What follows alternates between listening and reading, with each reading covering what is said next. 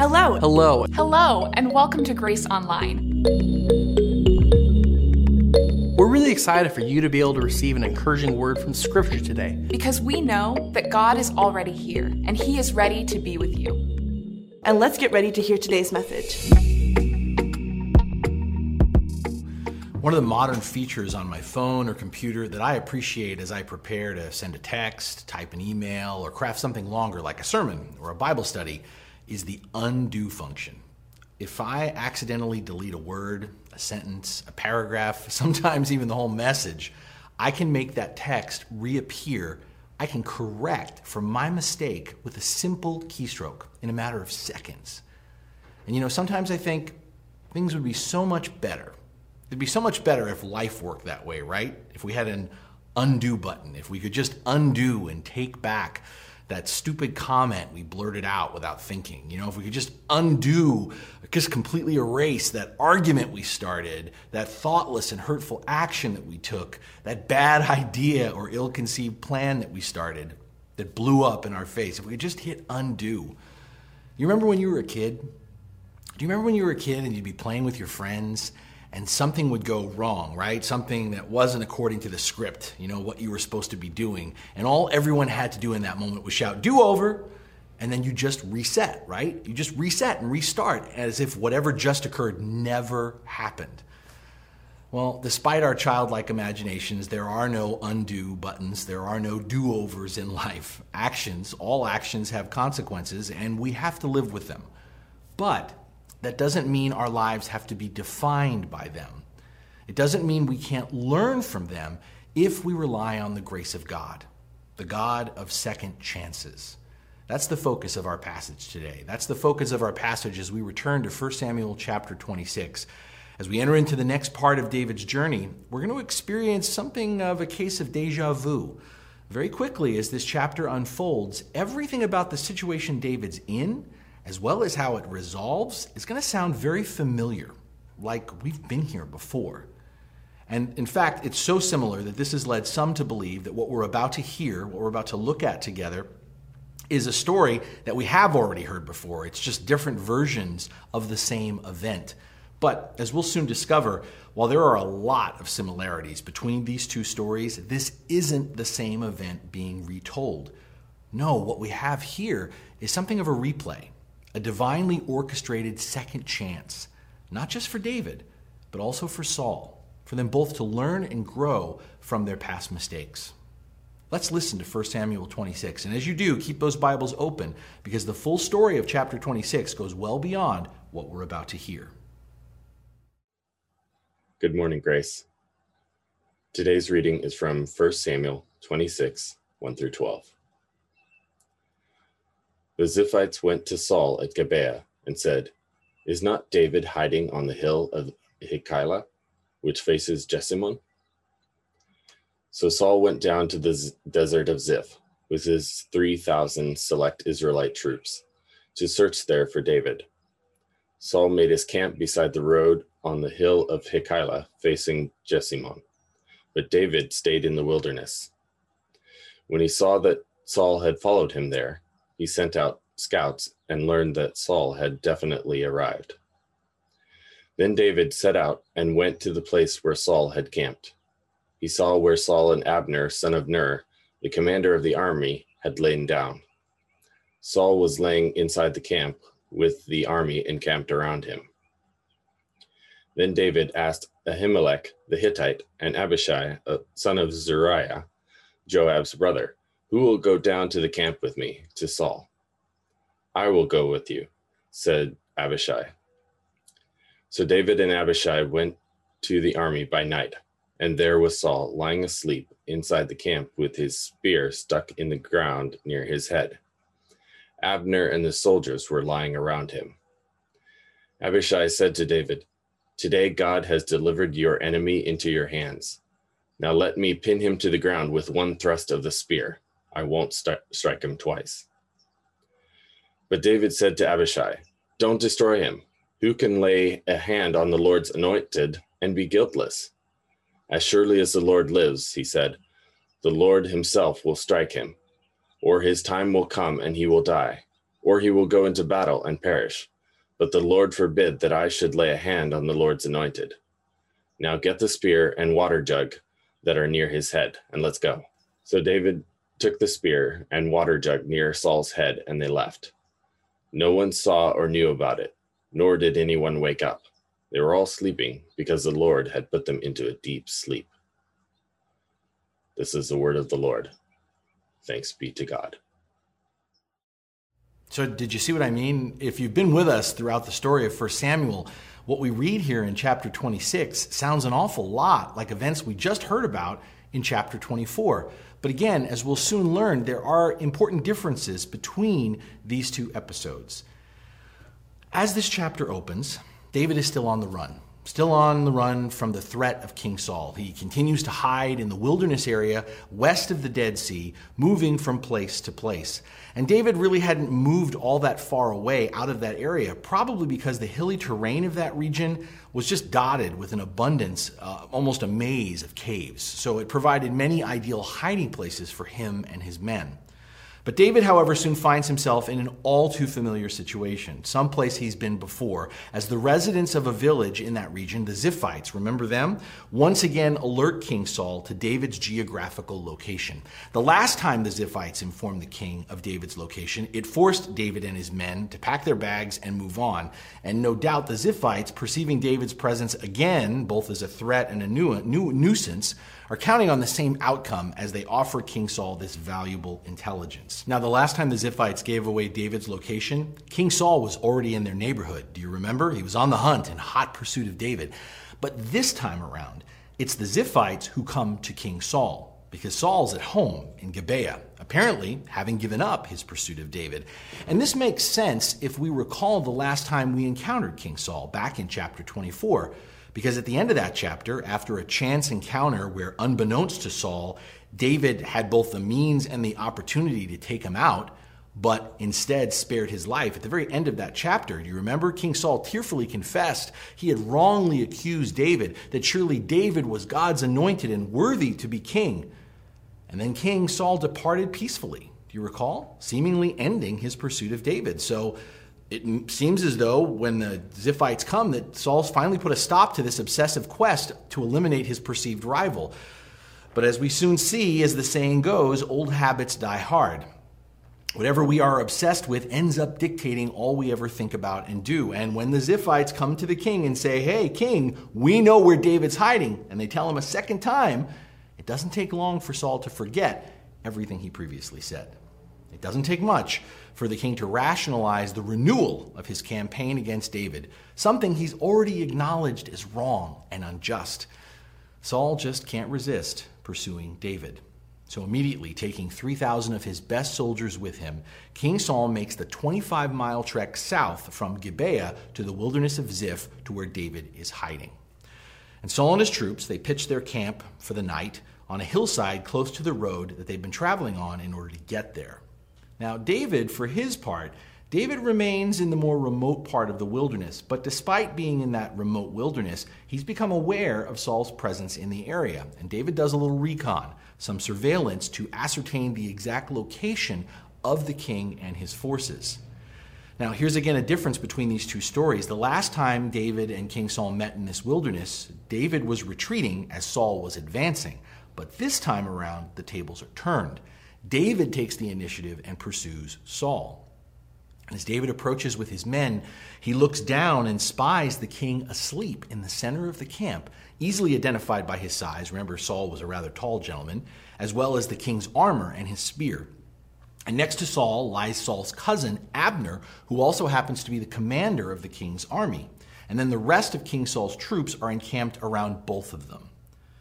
Waiting for an opportune moment, after spying Saul, David asks who will join him in going down into the heart of the king's camp. And David's nephew, Abishai, volunteers to accompany him by sneaking behind the enemy lines under the cover of nightfall. Now, again, here's another difference. The last time David had the opportunity to sneak up on Saul, it was the result of an unexpected encounter with the king in a cave. But this time, the situation is very different, as David knowingly deliberately heads out for the king's location. David comes across Saul not by chance as before, but by choice. Which begs the question, why is David doing this? Has David, like Saul, forgotten the lessons of his past? Is David failing to learn from his previous mistakes and thus seeks to penetrate the king's camp in order to once and for all take him out? These are questions that will be answered shortly in our story. But for now, I want you to just picture this scene. Picture it, okay? The king has carefully positioned himself at the innermost part of the camp. And again, Abner, a fierce warrior, is lying right next to the king, serving as his bodyguard. From Saul and Abner in the center, what I want you to picture is the king's 3,000 soldiers looking something like, say, a concentric ripple when a rock is thrown into the calm pool of water. And with any given troop deployment, also picture this, that there would be sentinels standing watch over the encampment itself. So David and Abishai begin their encroachment by having to first get past these guards. Then they both needed to carefully step their way through a literal maze of human bodies. One wrong move, one ill-placed step, and they will awaken the army that surrounds them. Successfully making it all the way to King Saul looks to be impossible. Never mind the fact that if they make it there, then they'll have to face the challenge of being able to get back out without being noticed. But the narrator of this story informs us of how David and Abishai were able to pull this off, to get to the heart of the camp, to exactly where Saul is, finding themselves standing over, looking down at the king, sleeping peacefully before them. This was not just some skillful maneuvering on their part. This was more than just a stroke of luck. No, we're told it's God who has caused a deep slumber to come upon Saul and his troops. It is the Lord who has induced such a soundness of sleep that these normally highly alert warriors who would stir at the snap of a stick now find themselves oblivious as David and Abishai have unrestricted access to the king's campsite. Now, even though David and Abishai aren't explicitly told that the Lord had done this for them, both of them clearly sense this miracle is the work of the Lord. I mean, Abishai even goes so far as to presume why God has done this. He perceives divine intervention as indicating divine intention and confidently informs David, "Today, God has delivered your enemy into your hands." Now, where has David heard that one before? Oh yeah, that's the same thing his men said back in that fateful moment in the cave when Saul inadvertently walked right into where David and his men were hiding. But notice that Abishai, who was likely there in the cave at that time, who seemingly remembers that incident, how David hesitated in killing the king, notice how Abishai, therefore, here whispers something else to David. You don't have to kill Saul. Let me do it. It'll only take one blow, and the blood will be on my hands, not yours. It's a tempting offer. It's only logical to Abishai. God provided this opportunity yet again for you to take out your self-declared enemy, someone who has gone back on his word to you on more than one occasion, someone who isn't going to stop pursuing you until you're dead. I mean, isn't that why you brought me down here, David? Isn't that why you asked me to come? So I could take care of this for you. Isn't this the reason that we were able to noiselessly tiptoe around 3,000 troops without them stirring? Because the Lord wants us to finally put an end to all this fighting and violence. Oh, how easily we can assign causality to correlation, especially when we perceive the Lord's movement in our midst. Beware, my friends, beware of putting words in God's mouth that the Lord hasn't spoken. Take care not to presume to know the will of God just because the Spirit has offered you some direction. How quickly we can go from following Jesus to getting ahead of him. Let me repeat again something we learned back in chapter 24 that still applies here. Every golden opportunity is not necessarily a sign from God to do whatever we want to do. Sometimes God allows us to be tested, putting before us the very thing we believe, we're convinced we want. God puts it before us in order for us to learn and understand that the key to life, living the way God intended, living a life marked by peace and joy and contentment that only God can give, is not about getting and taking everything we want. It's about waiting and relying on the Lord to provide everything we need, all that he has promised to us.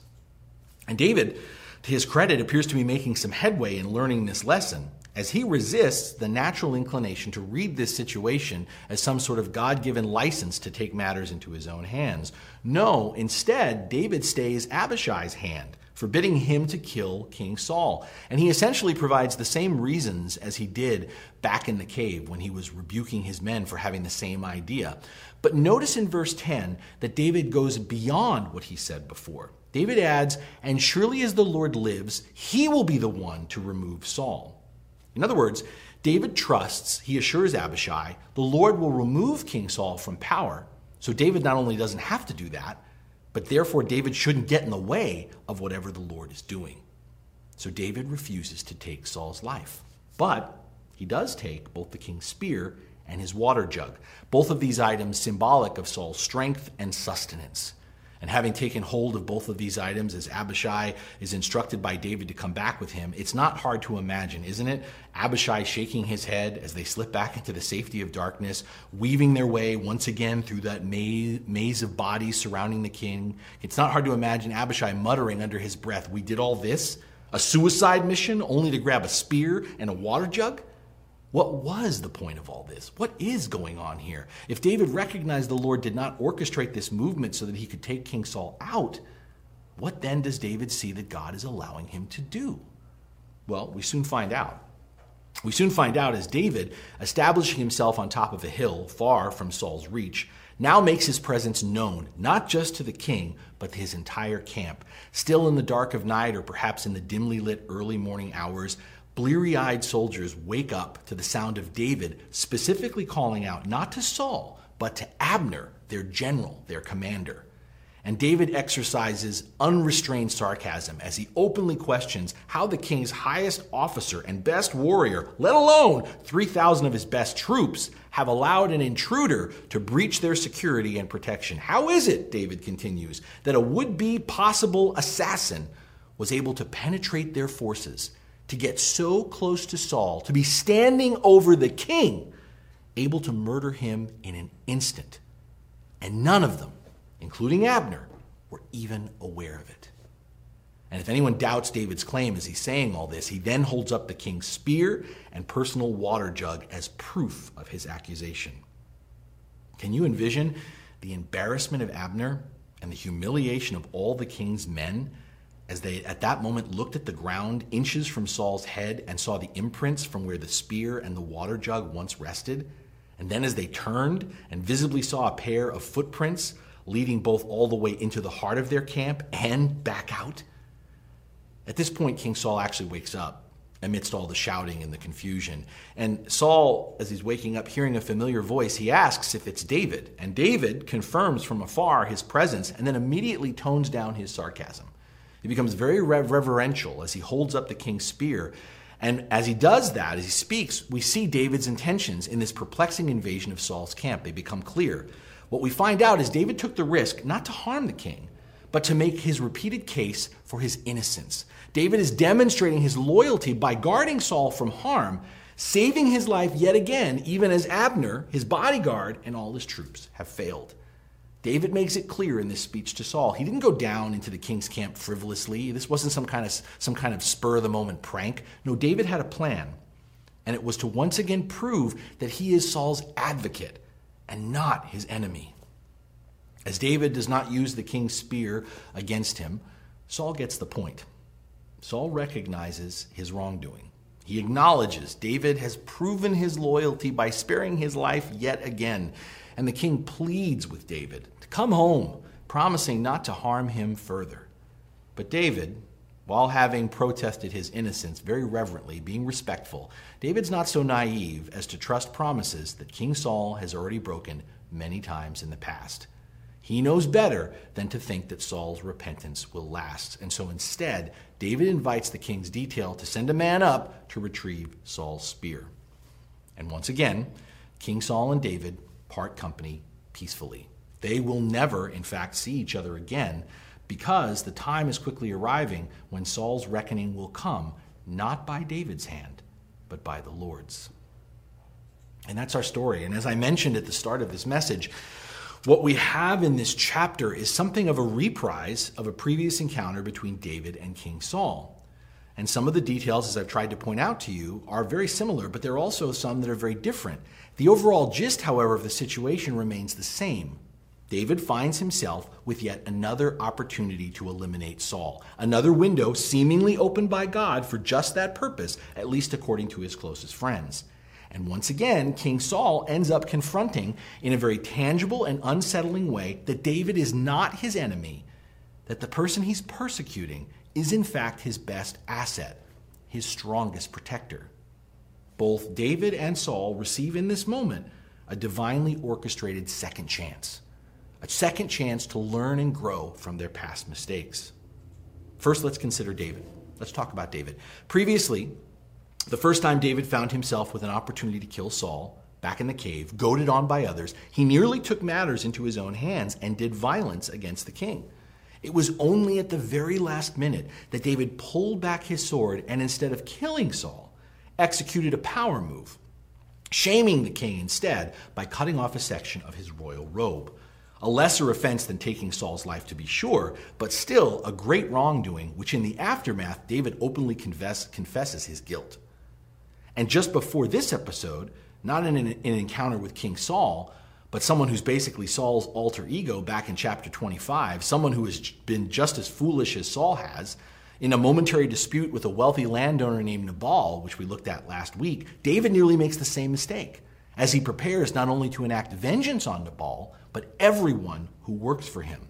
If you remember that story, it's only thanks to the intercession of a woman named Abigail, Nabal's wife, who, emboldened by the Lord, comes between David and his desire for retribution. It's only because of that and her cautioning him not to play God that a devastating national tragedy is averted. And so now here we are again. Here David is. And it's not actually the second time, but it's the third time around in a situation where he is tempted to take matters into his own hands. This time around, there's no need for speculation about God's involvement in this chain of events, because clearly the Lord enables David to get close to King Saul, close enough to take his life. The Lord makes it possible. And this time around, as we heard, the situation becomes even more enticing, as David doesn't have to get any blood on his hands, right? He can look the other way. He just has to step aside and let Abishai do his dirty work for him. Think about that moment. David has been wrongfully accused, right? Violently attacked, continually persecuted, and lied to again and again by King Saul. What would we do in that moment? What do we do when someone wrongs us, not just once, but again and again, lies to us repeatedly, even as they keep hurting us? What do? Don't we believe that in that circumstance, we have permission to strike back? Isn't it conventional wisdom in such a situation like that to get them before they get you? But David, we again see, finally begins to learn a different lesson than the one that we're so often taught. David, trusting the Lord, will in his timing and in his own way defend and strengthen him. David, trusting in the Lord, puts his life in God's hands rather than taking Saul's life into his own. David, long before Jesus commands us to do so, David turns the other cheek. David loves his self-declared enemy enough to value his life rather than to take it. And in doing all this, David doesn't subject himself to further harm. No. David keeps protesting his innocence all along the way. David keeps seeking justice from Saul. But David puts his faith not in whatever Saul promises, not in whatever Saul does or doesn't do. No, David puts his faith in the Lord's deliverance. Now, whereas David learns from the chances that the Lord's provided to him, King Saul repeatedly doesn't. I mean, ask yourself, as we've been in 1 Samuel for a while now, how many times already, not just here, has Saul, by the grace of God, been given the opportunity to recognize the error of his ways, to learn from his mistakes and grow from them in the Spirit? And yet again and again, Saul will cry and confess he's done wrong. He's acted foolishly. He's fighting a losing battle. Again and again, Saul will promise to make peace. Saul will say he'll stop inflicting pain on others. Saul says he's going to work towards reconciliation with David. And yet every time, Saul never actually learns anything. He never yields to the Lord's grace. He never allows himself, his heart, his mind, his actions to be changed by God. I mean, don't get me wrong, Saul knows how to say the right things. Saul may even believe he means what he says because he truly feels bad and remorseful in the moment, sincerely. Saul may even regret what he's doing. Saul may even recognize what he's doing is wrong. But Saul refuses to live according to what he knows is true, through abiding in the Spirit, trusting in the Lord. Instead, Saul lives according to what he wants to be true, to what he insists he deserves. David, on the other hand, David wrestles with the same thing. David wrestles with what he wants to be true, what he believes he deserves. And yet, ultimately, David is learning to respond by trusting in what the Lord has revealed as true. Trusting in what the Lord is doing in his life rather than acting out of his own desires and wisdom. Don't get me wrong, David's not perfect. He's not perfect, but at least he's learning. He's growing through the grace that God is giving him. And my friends, in both David and Saul, we see two reflections of our humanity. Two postures we can take in response to the grace that God gives us. And the good news of the gospel that we see here is we worship a God of second chances. We worship a God of second chances. Now that's quite a phrase. Let me be clear what I mean and don't mean in saying this. When I say God gives second chances, I am not suggesting that the Lord has forgiven us in Christ and now the rest is up to us. There is a huge difference between advancing a second chance gospel, which I'm not doing, and declaring we worship a God of second chances. The gospel of Jesus Christ is much more, so much more, than giving us a clean slate of forgiveness when it comes to our brokenness, our sin. The gospel of Jesus Christ is not in any way this idea that we're forgiven so that we've got a second chance to get things right. No, the very reason we need Christ, the very reason we need Jesus is because we can't ever get anything right on our own, no matter how many chances we get. The gospel of Jesus Christ proclaims something completely different. Not that we need a second chance. The gospel of Jesus Christ proclaims we don't need a second chance to get things right on our own. What we need is a Savior who gets it right the first time, for all time, for every single one of us. We don't earn our salvation through the gift of a series of unlimited fresh chances. We're saved, we're forgiven by grace alone. And nothing that we do or don't do changes that. We're made righteous by Jesus so that we can freely and fully grow by the grace of God into who we were created to be in Christ. The God we worship is not only the God of second chances. The God we worship is the God of another chance and another chance, more grace than we could ever possibly imagine. And these repeated chances given by God have nothing to do with earning or deserving anything from the Lord. All the chances we get are repeated opportunities secured by the work of Christ, coming through the leading and power of the Spirit and the truth of God's word. All these repeated chances, every chance we get is a gift from God to learn and grow in this grace we have been given, to become all we were meant to be. And that's good news, because we're all works in progress, right? We're all still learning. We're all still growing. We're all still maturing into who we are in Christ. The key, the invitation is to follow Jesus and learn from him, to yield to the leading of the Spirit, to abide in the wisdom of God's word, rather than to go our own way, rather than to live by our own truth, rather than to try to control and craft our own lives. My friends, the Lord gives us grace. The Lord gives us faith. The Lord gives us his word and his Spirit. The Lord will give us every chance we need to grow, to be changed for the better through his presence and work in our lives. The Lord gives us everything, but we have to be willing to learn. We have to be willing to be discipled. We have to functionally and tangibly live out of all that we're given, not for our glory, but for God's, not advancing our agendas, but seeking first the kingdom. Saul professes throughout this story, not just this chapter, the story of 1 Samuel, Saul professes to be God's man, the Lord's king. But Saul's actions repeatedly reveal otherwise. Saul possesses a lot of knowledge about God. Intellectually, he's assented on more than one occasion that the Lord is in control of his life. He's confessed it. That he, Saul, recognizes what the Lord's will is, and it's for David to be king, not him. And yet Saul keeps living, not learning from God, not growing in the Lord, but still trying to build his own kingdom. David, again, not perfect, But on the other hand, relying on the grace of God through the repetitive work of the Spirit upon him is learning, not always the first time, learning, not always easily, but still growing for now into becoming the person, the king, the kind of king that God desires for him to be. Because you see, my friends, becoming who we are in Christ is not a one-time prayer. Becoming who we are in Christ is not the end result of asking Jesus to come into our heart. Learning and maturing in this new abundant life that we're offered, that we've been given by Jesus, is not simply a matter of making a decision for Christ. It's choosing to follow Jesus with every step we take and in each decision we make. Because the Christian life is not just a profession of faith, it's a journey of faith. It's lifelong learning that comes by submitting to and growing out of the grace of God one step at a time, day by day by day. It's always coming back to Jesus. Coming back to Jesus, especially when we find ourselves starting to get ahead of him. Every day, every single moment is another chance for us to learn, to grow, to mature, to be changed in Christ. Are we recognizing and taking every chance we get by the grace of God to think, to feel, to speak, to act differently? Every chance to become the best version of ourselves in Jesus? What could happen? What might change?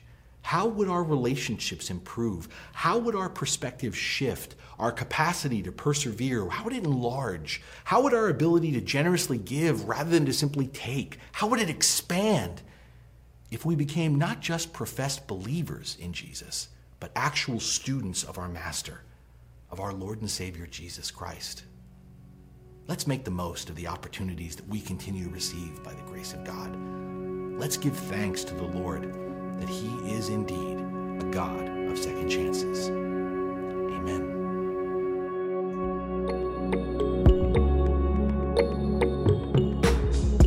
If you would like more information about our church, please visit us online at gracehb.org.